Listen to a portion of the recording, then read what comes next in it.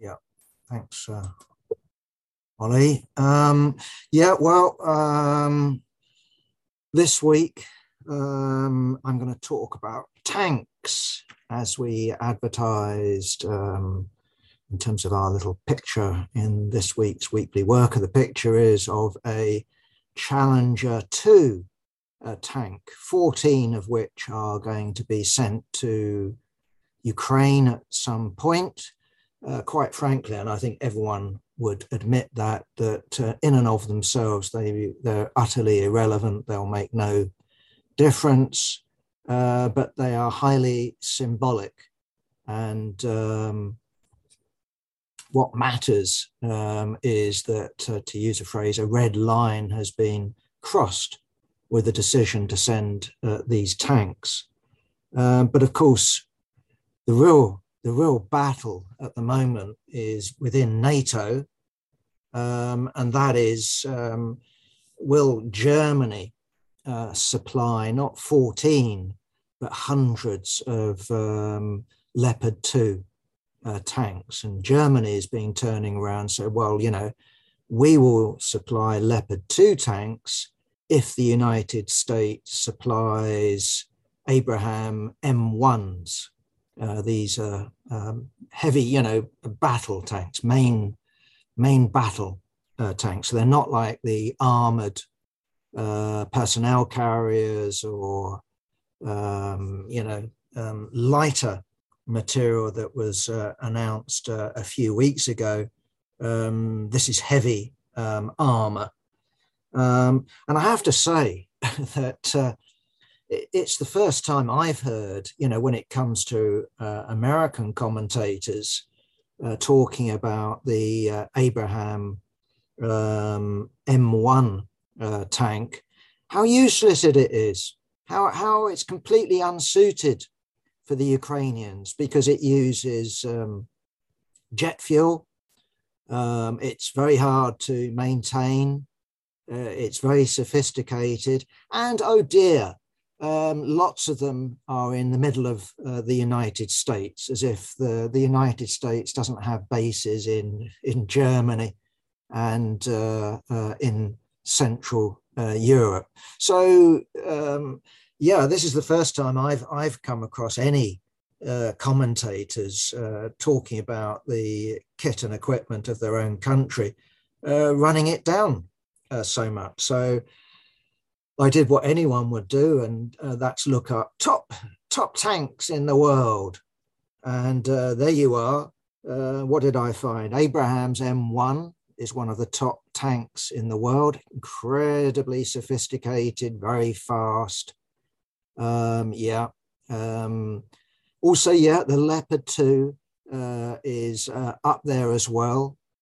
So is the Challenger 2. And just for the sake of it, I also found, I didn't know about this particular one, the Black Panther. This is produced in South Korea and is also rated by tank aficionados as one of the best tanks in the world, along with, I should add, the T-14, which is the latest Russian tank, which apparently is going to be deployed in Ukraine. But according to the British Ministry of Defence, is going to be kept away from the front line just in case it suffers reputational damage, because we've seen loads of pictures, haven't we, of smashed up T-72s and T-74s. And the idea is that this wouldn't help the export market if we saw lots of pictures of bashed up T-14s. Now, it's true that if we take the Abrahams M1 tank, it's the latest stuff, but the Abrahams tank has been in service with the US Armed Forces for decades now. So you can look back, to 1980, I think it was first deployed. And obviously since then it's been refurbished, upgraded. And basically one would gather that all the little wriggles and niggles that new equipment causes has been ironed out over those 40 years. So the idea that this is too sophisticated or beyond the ken of Ukrainian tank crews to operate. I just don't buy this. It's clearly, what is clearly on the agenda is pressurizing Germany. Now, it's possible that Britain sent its or agreed to send its 14 Challenger 2 tanks to Ukraine, on a spur of the moment decision by Rishi Sunak and Ben Wallace, the defense secretary. But I just somehow don't believe it. My suspicion is that, first of all, this was agreed with Joe Biden and the US administration. And this is a way that both of them are going out to pressurize Germany to become more directly involved in the war. They're already involved in supplying a big range of military equipment, but tanks, the idea of Russian tanks fighting German tanks is clearly going to be a propaganda gift to Putin and the FSB regime in Moscow, and they will play it for all that they're worth. And my guess is also that the threat, the promise, call it whatever you will, by Poland that we will supply our Leopard 2 tanks to Ukraine, whether Germany agrees or not, is part of that Anglo-American, but crucially American push to push Germany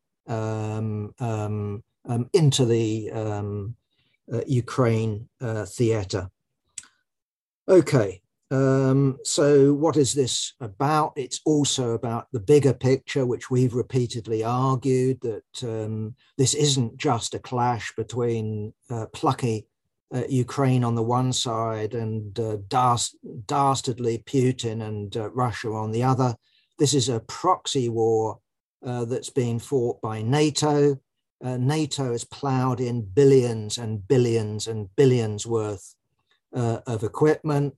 You can look at Ukraine basically threatening the eastern regions, the breakaway regions. One can go back to 2014. All of that you'd have to do in order to arrive at a proper analysis of what's going on in Ukraine. But I would also argue that we need to look at US plans either to force, and there are divisions clearly in the US administration on this, either to force Moscow to the negotiating table or, quote unquote, reduce Russia to the level of a giant Iran. But also I would add on top of that, we need to put China in the picture and recognize that this is part of a wider struggle by the United States to reassert its hegemony and to see off its only serious challenger when it comes to global hegemony. And of course, that isn't Russia. Russia, well, did have a reputation of having a fearsome, armed forces. It's definitely got a fearsome arsenal of nuclear weapons, but the only full spectrum challenger potentially to the United States is clearly China. And so if we look at what's going on in Ukraine, we need to put into the picture Hong Kong, we need to look at the Uyghurs, we need to look at Tibet, we need to look at the China Sea, we need to look at Taiwan, and we need to recognize, as I said, the wider picture here. Okay, meanwhile, we have reports of some Russian offensive in the south. Apparently some small towns, villages, I'm not quite sure, are under threat. As we argued in the Weekly Worker last year, in December, we didn't think that, winter would be a de facto ceasefire. We thought that the war would continue in winter. It's true it becomes more difficult if there's mud So that will vary from part to part of Ukraine. But in general, at least my assessment is that Ukraine is better equipped because of NATO, because of this massive influx of equipment, is better equipped to fight a winter war than Russia. That was my look at it. So the war would continue, in other words, in winter. And we've seen that in the Eastern Front because of Russia, not because of Ukraine. It's Russia that's on the offensive there, and also in the south. Now, how real the southern offensive is, we have to wait and see. But clearly, this will increase pressure on Germany to give the nod, to give the go-ahead for the delivery of Leopard 2 tanks. Now, that could be done via Poland and other such countries. Nonetheless, when it comes to the propaganda campaign in Russia, this will have I would have thought, a profound impact. I mean, we need to understand the effect, the absolute horrendous effect of World War II, the Great Patriotic War, had on Russia, former Soviet Union.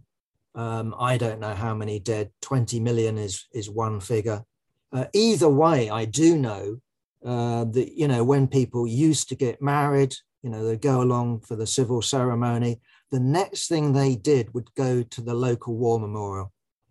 You know, and that will still be going on. They might now go to church to get married, but the next thing that they do, they go along to the local war memorial. So deeply, deeply entrenched is the memory, collective memory of the German invasion.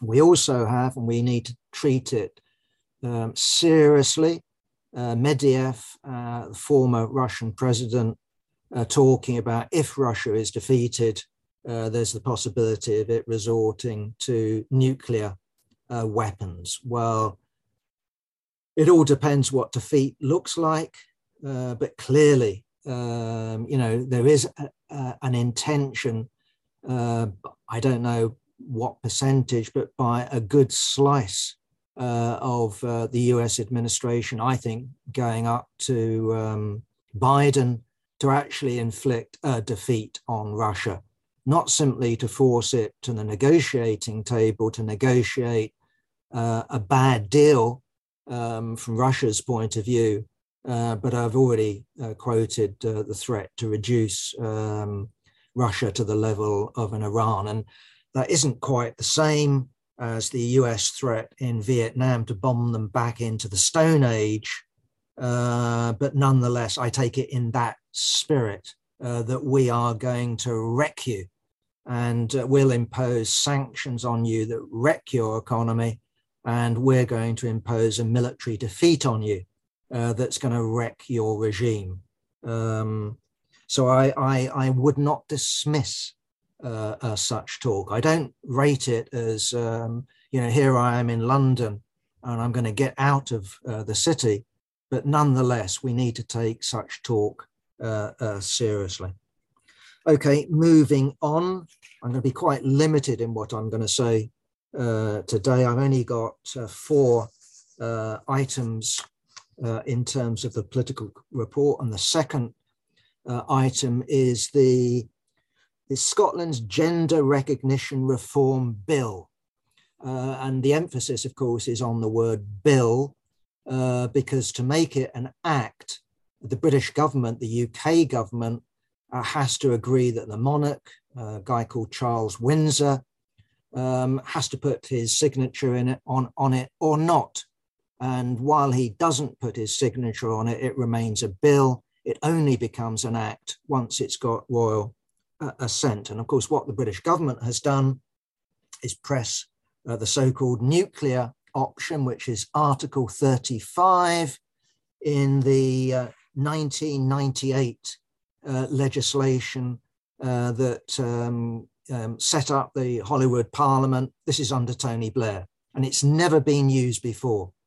So in all of those years, the British government has never used this provision to block legislation in Scotland. Basically, the view has been that what Scotland does is up to Scotland. It's not up to the government in London.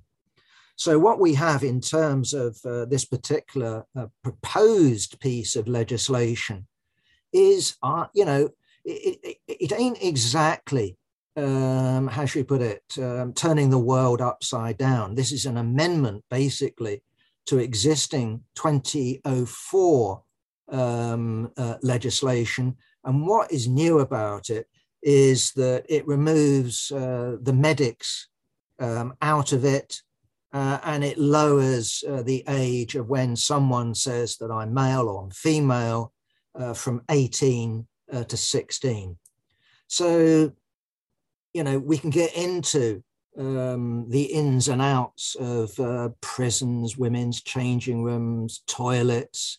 But my own view is that what this is a, relatively speaking, minor piece of legislation involving incredibly few people. So the Scottish government tells us that under existing legislation, this is 2004 legislation, every year between 25 and 35 people reclassify themselves. And they expect with their new legislation, as I said, that gets rid of the medics and lowers the age limit to 16, that will go up maybe to 150.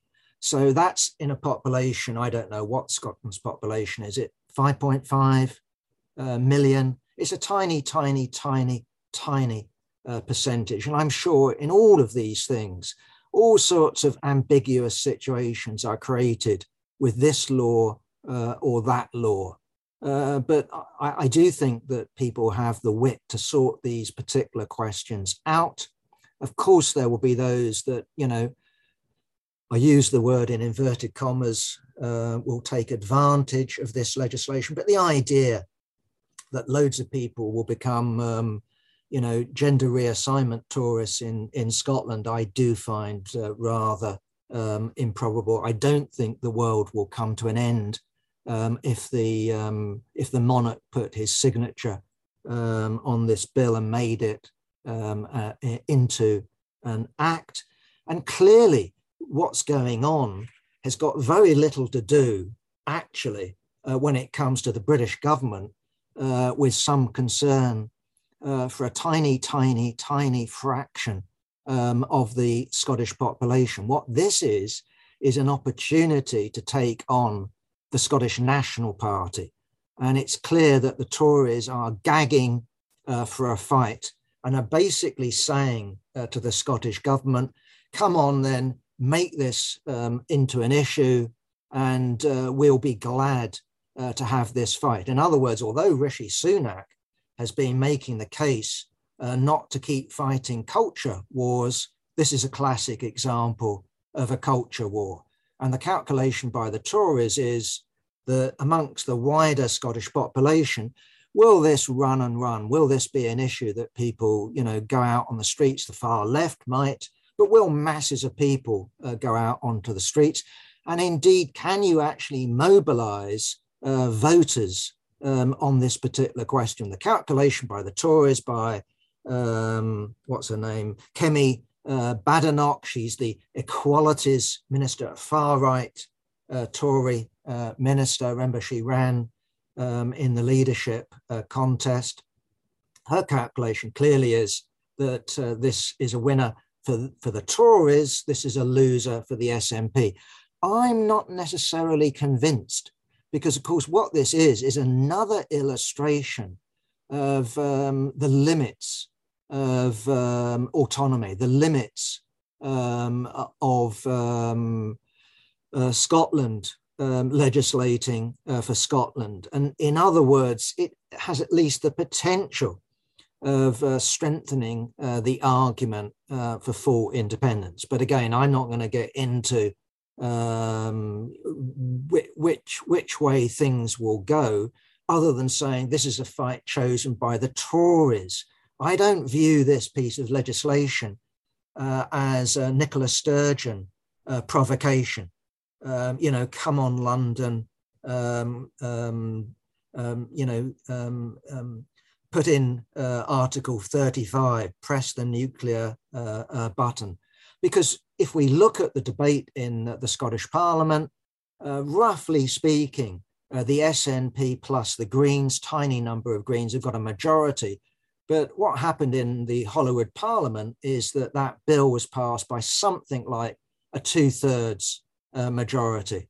The Lib Dems voted for it, the Labour Party voted for it. On a free vote, the majority of the Tory party opposed it. So there were splits in other parties. So in the SNP, some voted against it. So I personally don't see this as, some part of some master plan by Nicola Sturgeon and the SNP to pick a fight. But I do see it as an attempt to pick a fight by Rishi Sunak and the Tory party. That's at least my take on it.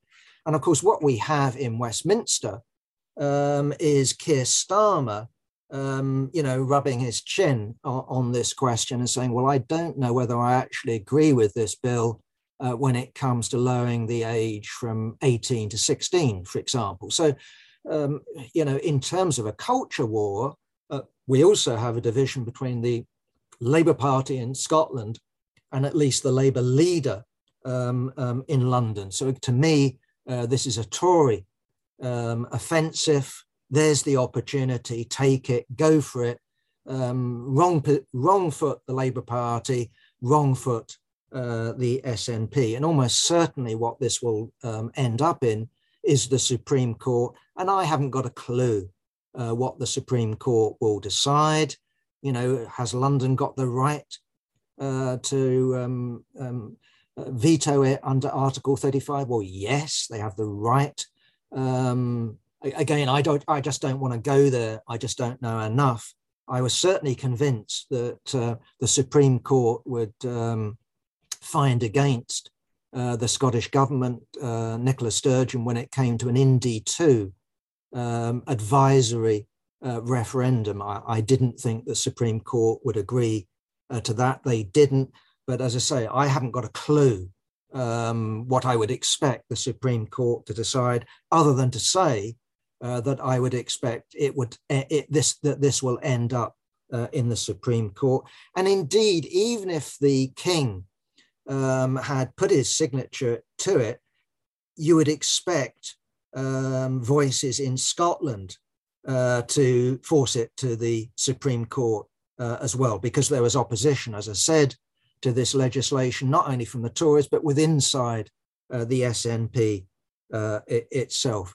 Just a final comment from me on this whole extremely difficult question, other than to say I think that Scotland should have the right to decide such questions. As I understand it, for example, in the United States, various states, and we can argue against state rights, and I would, but at the present time in the United States, various states have different legislation. For example, when it comes to marriage, it doesn't cause the United States, to come crashing down and all the rest of it. Yes, so there will be different legislation in Scotland compared with England and Wales and Northern Ireland. That's already the case for a whole variety of different questions. So mortgages, jury trials, I could carry on. But Scotland has a distinct legal system that is very different to England and Wales, for example, and has managed since the Act of Union pretty well in spite of that. Just a final comment, though, on this question. I think it's at least worthwhile when it comes to this argument between advocates of trans rights and so-called TERFs, that what we have in our society is a great deal of pressure on especially young people to conform to various extreme stereotypes. So to be a man is to be a man and have lots of muscles. And here you are, I'm not a big, beefy 6 foot something man with muscles rippling all over the place. Ditto with women. Women are meant to conform to certain stereotypes.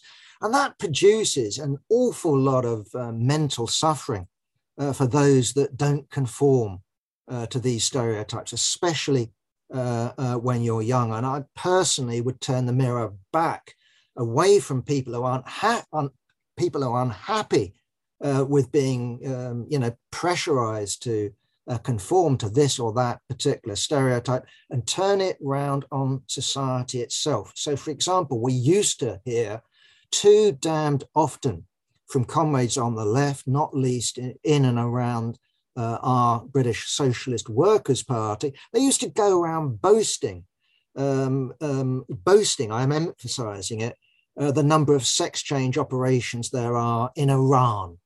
And you sort of point out, well, that's a choice that people have. Either we execute you for homosexual activity, seriously, or you have a sex change operation. And the SWP were putting it forward as something progressive and shows you how advanced Iran was. Well, no, I would turn it around and say no, there's something deeply reactionary in a society that gives people the choice of a sex change operation or execution. Obviously, that's not what's going on in Britain. Nonetheless, we do have this conformist culture where you look at other societies, pre-capitalist societies, and you have this intersex thing. You can have a fluidity when it comes to sexuality. A week or so ago, we had at Communist University, Chris Knight telling us about, is it the San people in Southern Africa, whose women have this eland bull dance of where they say, look at me, I'm male, I have a penis, and indeed I am a bull, I'm an eland. So yeah, in terms of other societies, we don't have that sort of rigidity that we're often presented with in capitalist society. Okay, moving on. Third item, we've had the sacking and prosecution of someone called David Carrick. He has been found guilty of 49 charges of rape, assault, false imprisonment, and he was a serving metropolitan policeman in the elite diplomatic protection squad. So someone who is armed, someone who guards foreign dignitaries and embassies. And I've read a little bit about it, not much, but the way he prosecuted over his treatment of 12 women over a whole number of years. But what I want to do is not so much comment on his particular case. What I wanted to do is to comment on the coverage of it in Socialist Worker this week, the paper of the Socialist Workers' Party. Because while I've got differences of nuance with it, and this is an article, by the way, this is a editorial comment. While I've got differences with the editorial commentary on detail, and I'll elaborate on that, fundamentally, I agree with the comrades. And what they basically say is that the police reflect the system that they serve, and the police, therefore, are full of racists, bullies, homophobes, and sexists. And they also go on to say that no reform, no inquiries, no reviews will change matters. And what you've got to do is get rid of the police force. So on the front, they say abolish the Metropolitan Police Force, which is a widely held view. The Metropolitan Police Force is basically 5 times bigger than any other police force in England, Wales, or Scotland, for example. So it's a huge force, and this force is under both the mayor, the London mayor, but also under the Home Secretary. So this is a sort of the nearest we've got to a state police force. The police, of course, is an arm of the state, but this is run in part directly from the Home Office. Okay, so where do I disagree? This is the minor disagreement. If you actually look at the police aren't simply full of bigots, homophobes, sexists, and all the rest of it. What you get is a division between rank and file police and the top police. And all studies will reveal that. So the head of the Metropolitan Police will know all the right phrases, how to present himself, it's now a him, to Parliament without putting a foot wrong, will say all the politically correct stuff, and perhaps has completely internalized that and believes it. And when they look at the rank and file, for example, posting obscene messages, when they look at serving police, members of the police, the Metropolitan Police have been done for rape and murder, they're horrified. There was a case a short time ago of 2 Metropolitan Police posing next to the dead body of a young black woman who had been murdered in a London park. I think those at the head of the Met are horrified by that. And I know from personal contacts that the Met Force itself is divided between various police stations that have a gay friendly culture and other police stations that have most definitely the exact opposite culture. In other words, you know, if you come out with an anti-gay diatribe in one police station, your colleagues will be onto you and demanding that you be sent away for, you know, equality training or something like that. And in another police force, the culture is exactly the difference. But what I would argue is that racism, stereotyping, is something that's self-reinforcing at the bottom of the police, because what we need to understand about the police is that fundamentally, and that's true if we look back at the foundation of the modern police force in Britain, what the police force is really about is not so much catching burglars or rapists or murderers. That is part of their job, that's certainly true, but the main job is to preserve law and order. And the main job of the police precisely is to maintain the rule of the state. And that is against the threat of the working class, the radical movement, not just petty criminals. So in Britain, the Chartist movement, the left wing, knew perfectly well what the peelers were all about. This was a weapon used against them. This had nothing to do with thief catching. And yeah, that's been forgotten in Britain. That's certainly true. So in Britain, we did have the myth of, how should you put it, the local Bobby. And that was exemplified, ironically, in a TV series called Dixon, excuse me, Dixon of Dock Green, which was played by an ancient actor, can't remember his name offhand. But the irony I'm coming to is that that series, long running series, was written by one Lord Willis. And Lord Willis was the former leader of something along the lines of the Labour League of Youth.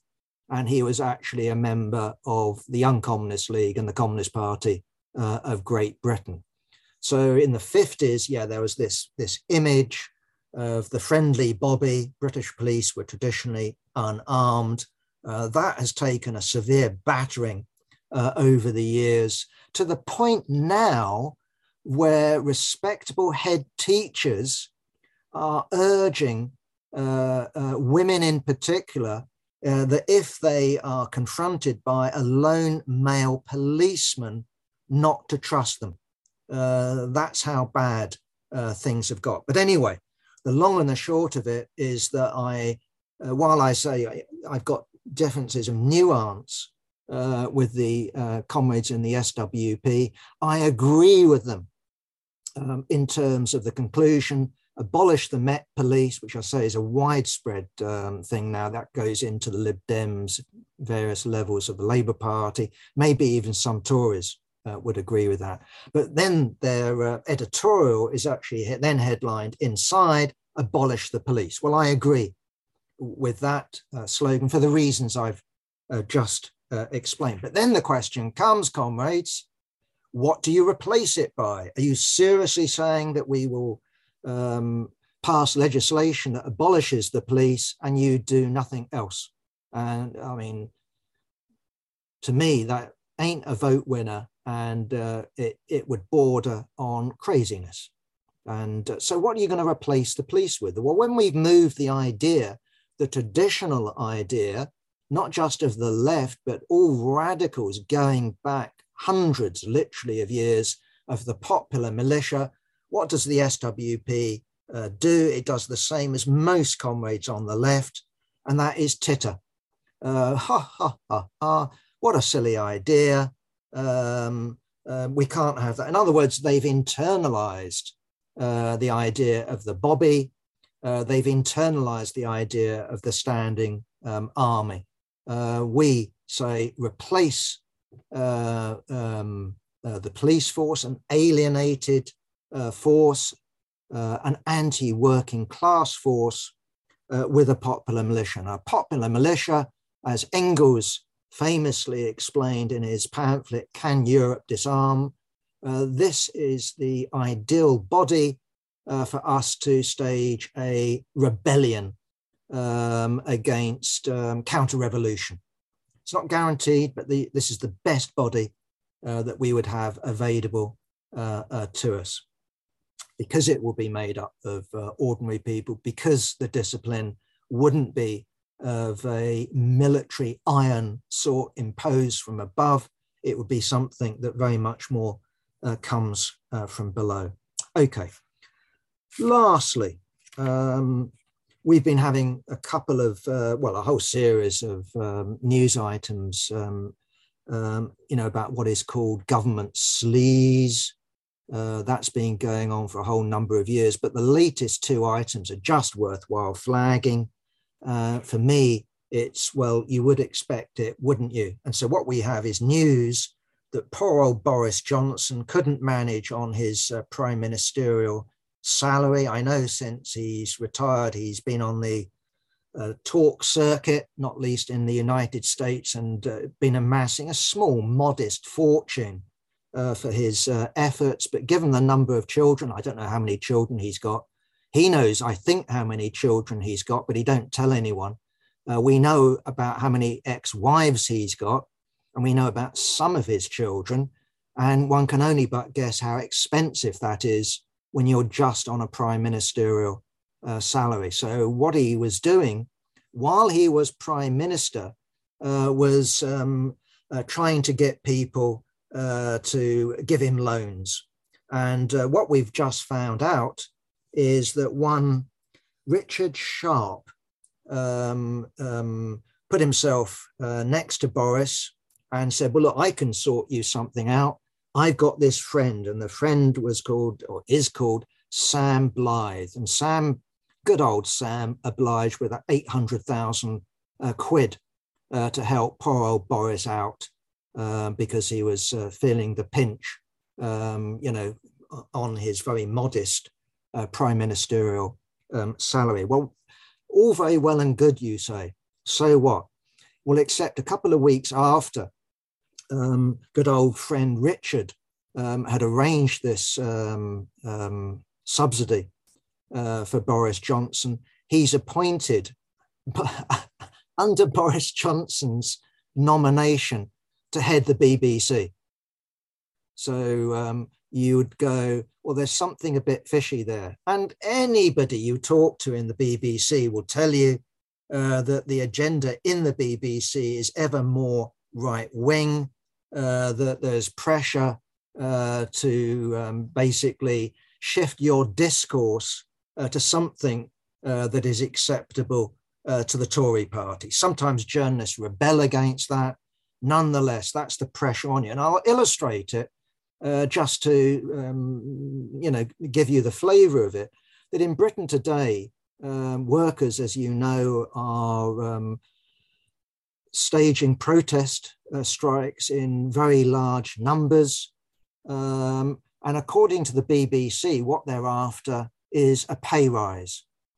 Well, actually, what it turns out in almost every dispute, what they're out to do is to prevent a wage cut. That having experienced wage cuts over the last X years, and it varies from one group of workers to another, given 10% inflation, what the government, and we're talking about where the government is either the employer or subsidizes the employer, what we're talking about is the government insisting on a pay deal that actually means a real cut in the take-home pay of nurses, ambulance workers, teachers, college lecturers, civil servants, and the list continues. So to me, that's evidence of a Tory agenda that's either explicit or implicit in terms of BBC reporting. And the other story is about the former Chancellor, today's chair of the Tory party, Nadhim Zahawi. I understand that he's the second richest MP in the House of Commons, the richest, if you combine his wealth with his wife's wealth, I think, is Rishi Sunak. I think they're in the billionaire status. I think poor old Nadhim is merely in the $750 million status. So he's, quite poor in comparison to the Prime Minister. Either way, he's just paid. I don't know what the exact figure is. Is it 1.3 million settlement with His Majesty's, let me get it right, His Majesty's Customs, well, it used to be excises. Anyway, you get the point. The Treasury, let's call it just the Treasury, paid over £1 million to come to some deal on his tax receipts.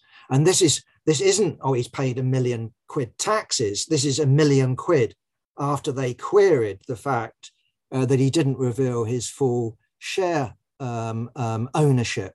And what it turns out is that he didn't reveal the fact that for tax purposes, his share of owning YouGov, which is an opinion poll company, which is owned by him via an offshore company in Gibraltar. He didn't declare that. And this isn't a minor company. This is a profitable, lucrative company, hence the $1 million plus payment. And what he says is this was let me get it right, a careless mistake. Careless mistake. Well, quite a lot of Tories don't think that that's possible. Obviously, the Labour Party, you don't need me to tell you, doesn't think that that's likely either. And what we have is people saying that was he open or honest about his tax affairs? And the answer is, well, of course he wasn't.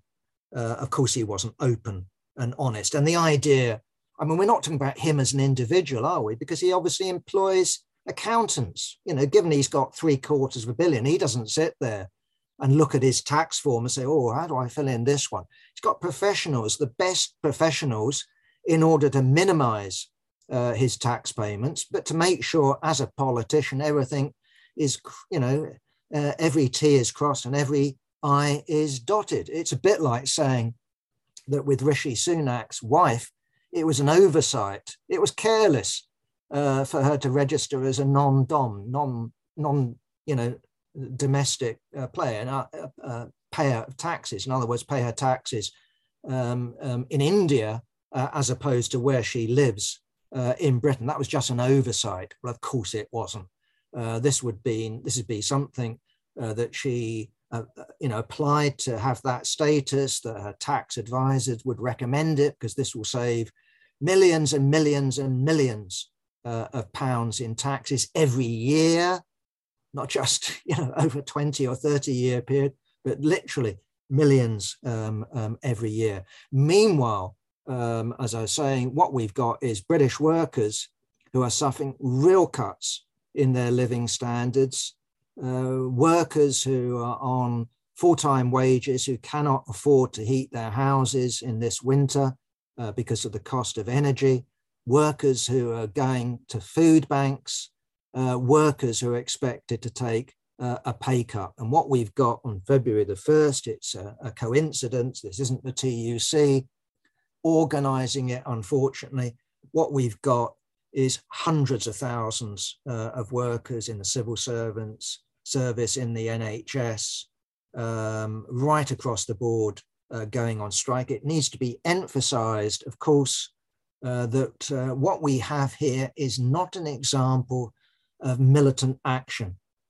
What this is an example of protest politics. Characteristically, these strikes last a day or 2 days, that what we have is a strike maybe twice a month, something along those lines. So this is nothing to do with a rerun of the early 80s and the 1970s. If you look at strike figures of that period, then we were dealing with millions of days lost, in inverted commas, in industrial action. Today, while I very much welcome it, anyone on the left would welcome this surge of discontent, we need to recognize that the trade union bureaucracy is basically running a situation of protest. This isn't the same as the winter of discontent. This isn't the same as the miners' great strike. This isn't the same as what was going on in the 70s. And of course, what this is about, as I've said, this is about them limiting pay cuts. This isn't about real advances in pay, real advances in conditions. This is a defensive battle.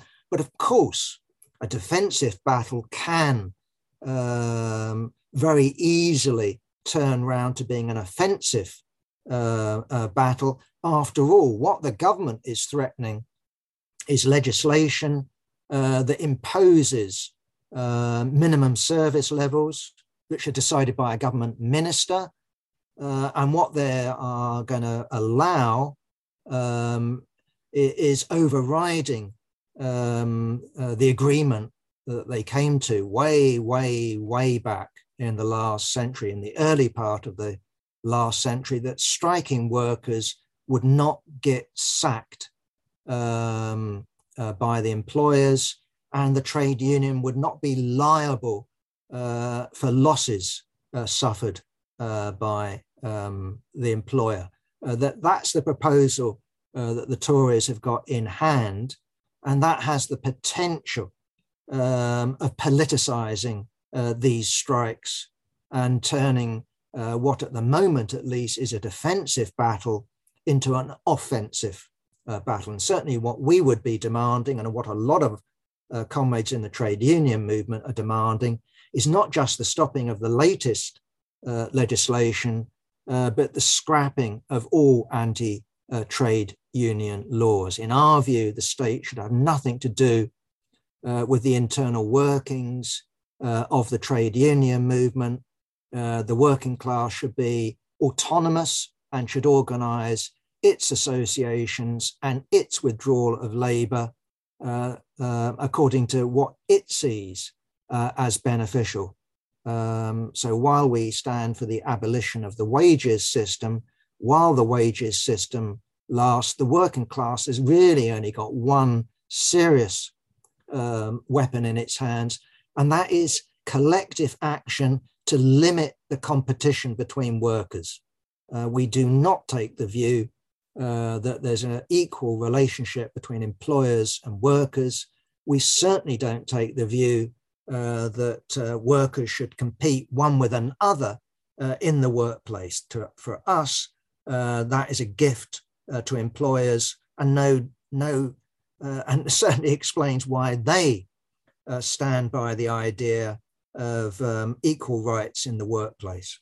That's it.